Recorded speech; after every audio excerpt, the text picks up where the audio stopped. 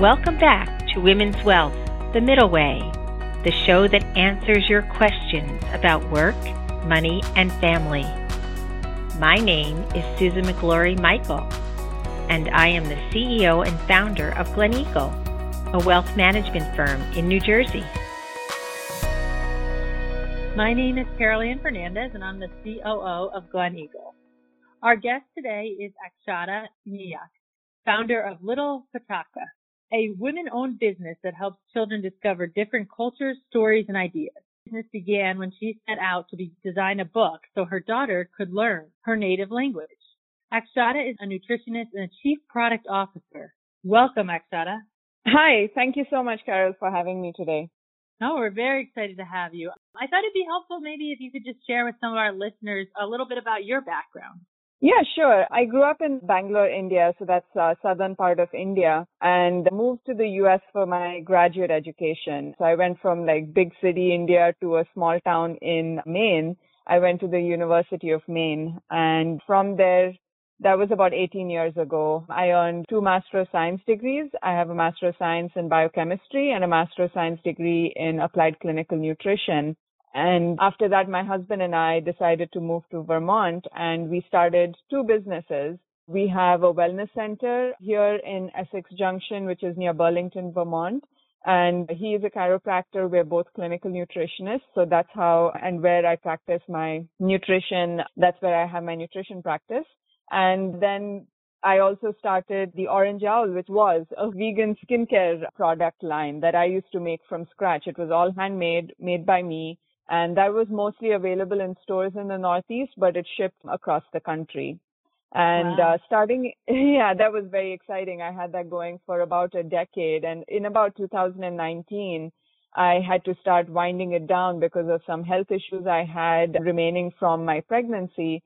And also then once the pandemic hit in 2020, stores were closing down, our clinic closed down, everything was so uncertain. My daughter, who was 2 years old at the time, was home with us because daycares had closed down, and it was just such an uncertain time and so stressful that I couldn't keep up the rate at which production had to stay for the Orange Owl. And also my account started dropping. And so I decided it was a gut-wrenching decision, but I decided to close down the Orange Owl. And I was home with my daughter, and once an entrepreneur, always an entrepreneur. So when I noticed that I would speak to her in my native language of Konkani, which is a South Indian language, she would understand it all, but she would reply in English. And I think this is a common thing that happens in most bilingual households. And so I wanted to do something and help her understand where I come from, what my identity and heritage is.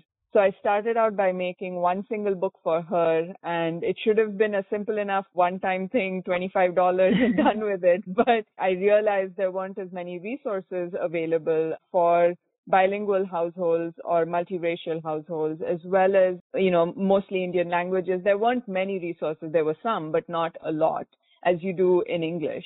And the other thing that stood out to me during the summer of 2020 was just the incredible racial justice movement that stood up and demanded that we pay attention to our conversations about race and understanding different cultures and how we need to stop this us versus them ideology.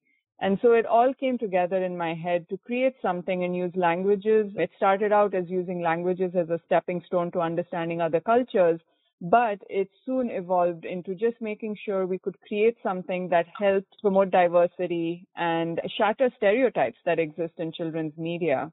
I found a statistic that stuck with me was that boys are twice as likely to be protagonists in children's media, and girls are twice as likely to use magic to solve problems. Wow. And that just seemed very surprising to me. For me, having been a biochemist, I'm a nutritionist, I own my own businesses, I do all of these things, and then to see that this is what is being projected to children everywhere, I wanted to do something about that. And so that's how Little Pataka came about.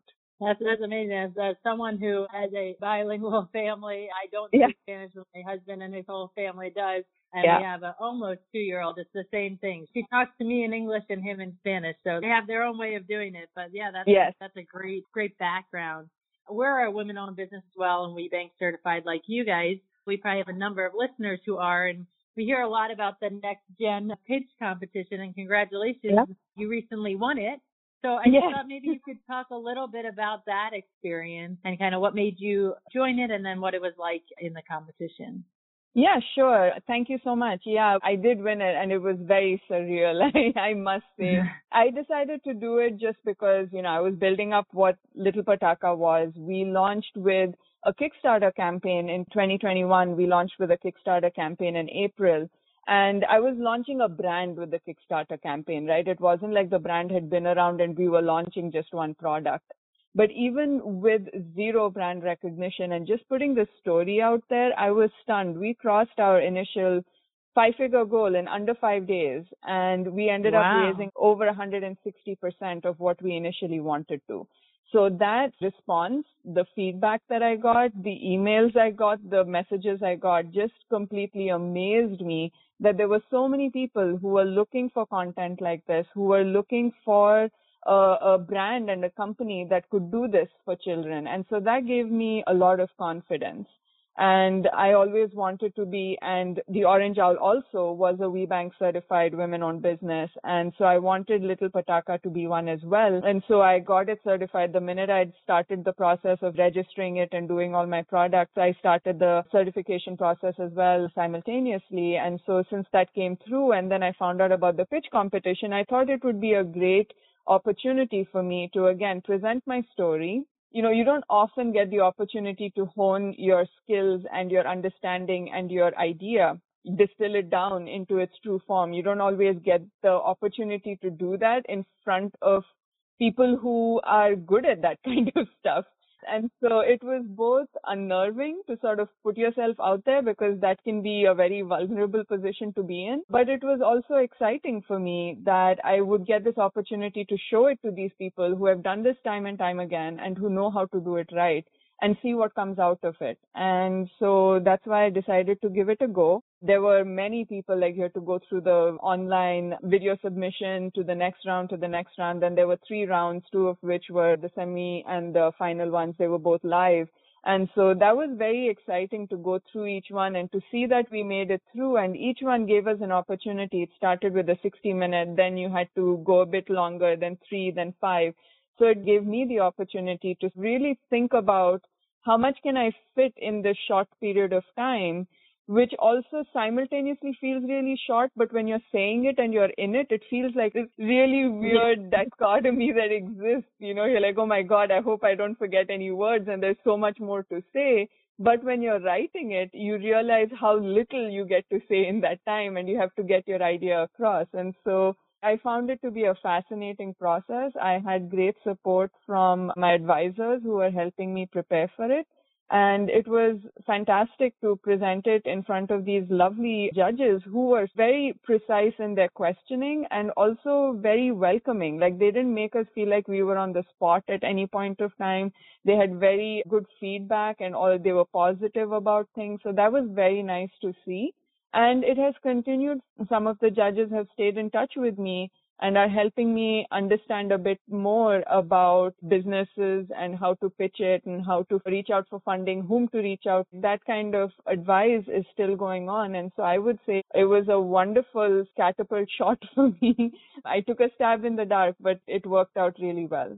Wow, that's amazing. Congratulations again. I know that is a very competitive competition. So that's very impressive that you won it. Thank you. As a mom and full-time employee as well, I guess I find this question always fun to ask people. How do you balance being a mom, a nutritionist, and the CPO of a firm? Yeah, I think I realized early on, especially because I had so many health issues coming out of the pregnancy and, I was juggling the Orange Owl clinic and a baby at home at the same time. So I realized early on at that point that balance is how you define it. I know that there is this expectation and definition out there, especially I feel for women more so than men, that says you have to be able to do everything. This idea of the super mom and the superwoman who does every single thing perfectly. And I realized early on for my own mental health that was pretty unattainable. And so I actually sat down one day and wrote out what my priorities were and find a way that I could make those work. So it didn't matter to me if like my house wasn't perfect. It didn't matter to me. A lot of these other sort of superficial things didn't matter to me. What I wanted to do was make sure that I had a very organized schedule. So I had time out for when I needed to see patients. I had time out for production at the Orange Owl, and I had time for my baby. And that has carried forward now. I've reduced my time at the clinic by quite a bit because little Pataka is taking up so much of my time, which I'm happy about. My daughter is definitely more independent now at 3.5 than she was, when she was just a few months old. So that opens things up for me. And so it's just about finding and making sure you define your own balance and don't go by somebody else's expectations. I felt like that made a huge difference to me personally, professionally, allowed me to say between this and this time, this is what I do. And I make it a point that I'm not one of those that emails people late at night and expects to get replies or things done immediately. I understand that other people have lives as well. So I try to maintain that too with my designers, my illustrators, whoever else I work with, my printers. I always make sure I have those boundaries set for myself and that I allow them to set it as well. No, that's great advice. It's hard to do, but all of us work for that ideal balance. And I think prioritizing what's most important to us is definitely the way to start off. Yeah. So we always end our podcast with the last question being, what advice would you give to another woman who's thinking about starting their own business? Yeah. So I've been doing this for, over a decade now. And one thing I've realized, and this is something I'm trying to really push forward in Vermont, which is where I live. I'm a part of the core counselors at the Center for Women and Enterprise here. And I try to speak to as many women-owned businesses as I can, especially women who are just starting out. That's something I like to focus on a lot. And my advice is always that I see many women who have great ideas, especially women of color, and they don't stand up, they don't take up their space and use their voices and say what it is that they want to do or give themselves enough credit for it. So that is something that I really try and encourage all of these women to do, that, your idea is valid. You need to get your steps together and figure out your path forward, but you shouldn't start out from a place of no confidence. And I think women often have this, is the imposter syndrome. Like, I don't know what I'm doing here. I'm doing this, but I don't know why I'm here when I clearly don't fit in with everybody else in this circle. And that's also something that I try very hard to make sure that women especially and women of color don't feel that way. All of us need to stand up and make sure that we have our stories heard.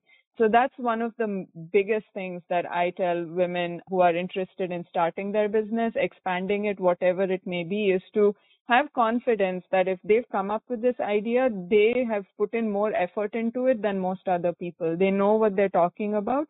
They need to learn how to use their words and just say it and start reaching out for help and start lining up the resources that they need. And there are many organizations in every state that can help you do that. So just reach out for help. It was something I had a lot of trouble with the Orange Owl. I wanted to do it all on my own.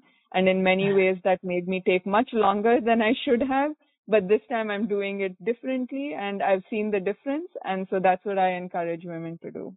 We're embarrassed to ask for help, or we just think we can push through. And I think that's great advice. Thank you so much for joining us today. This has been so informative. I've learned a lot and definitely taking notes on my end. Your story is very impressive, and we're excited to see how your company grows. And I know we'll hopefully run into each other at one of the WeBank conferences when all of the world settles down a little bit. But thank you so much for tuning in.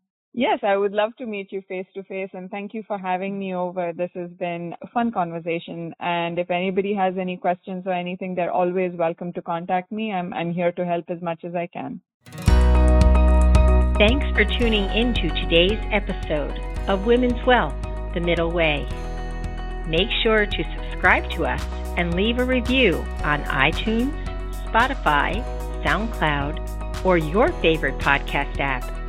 Join us for new episodes every other Wednesday. See you in 2 weeks.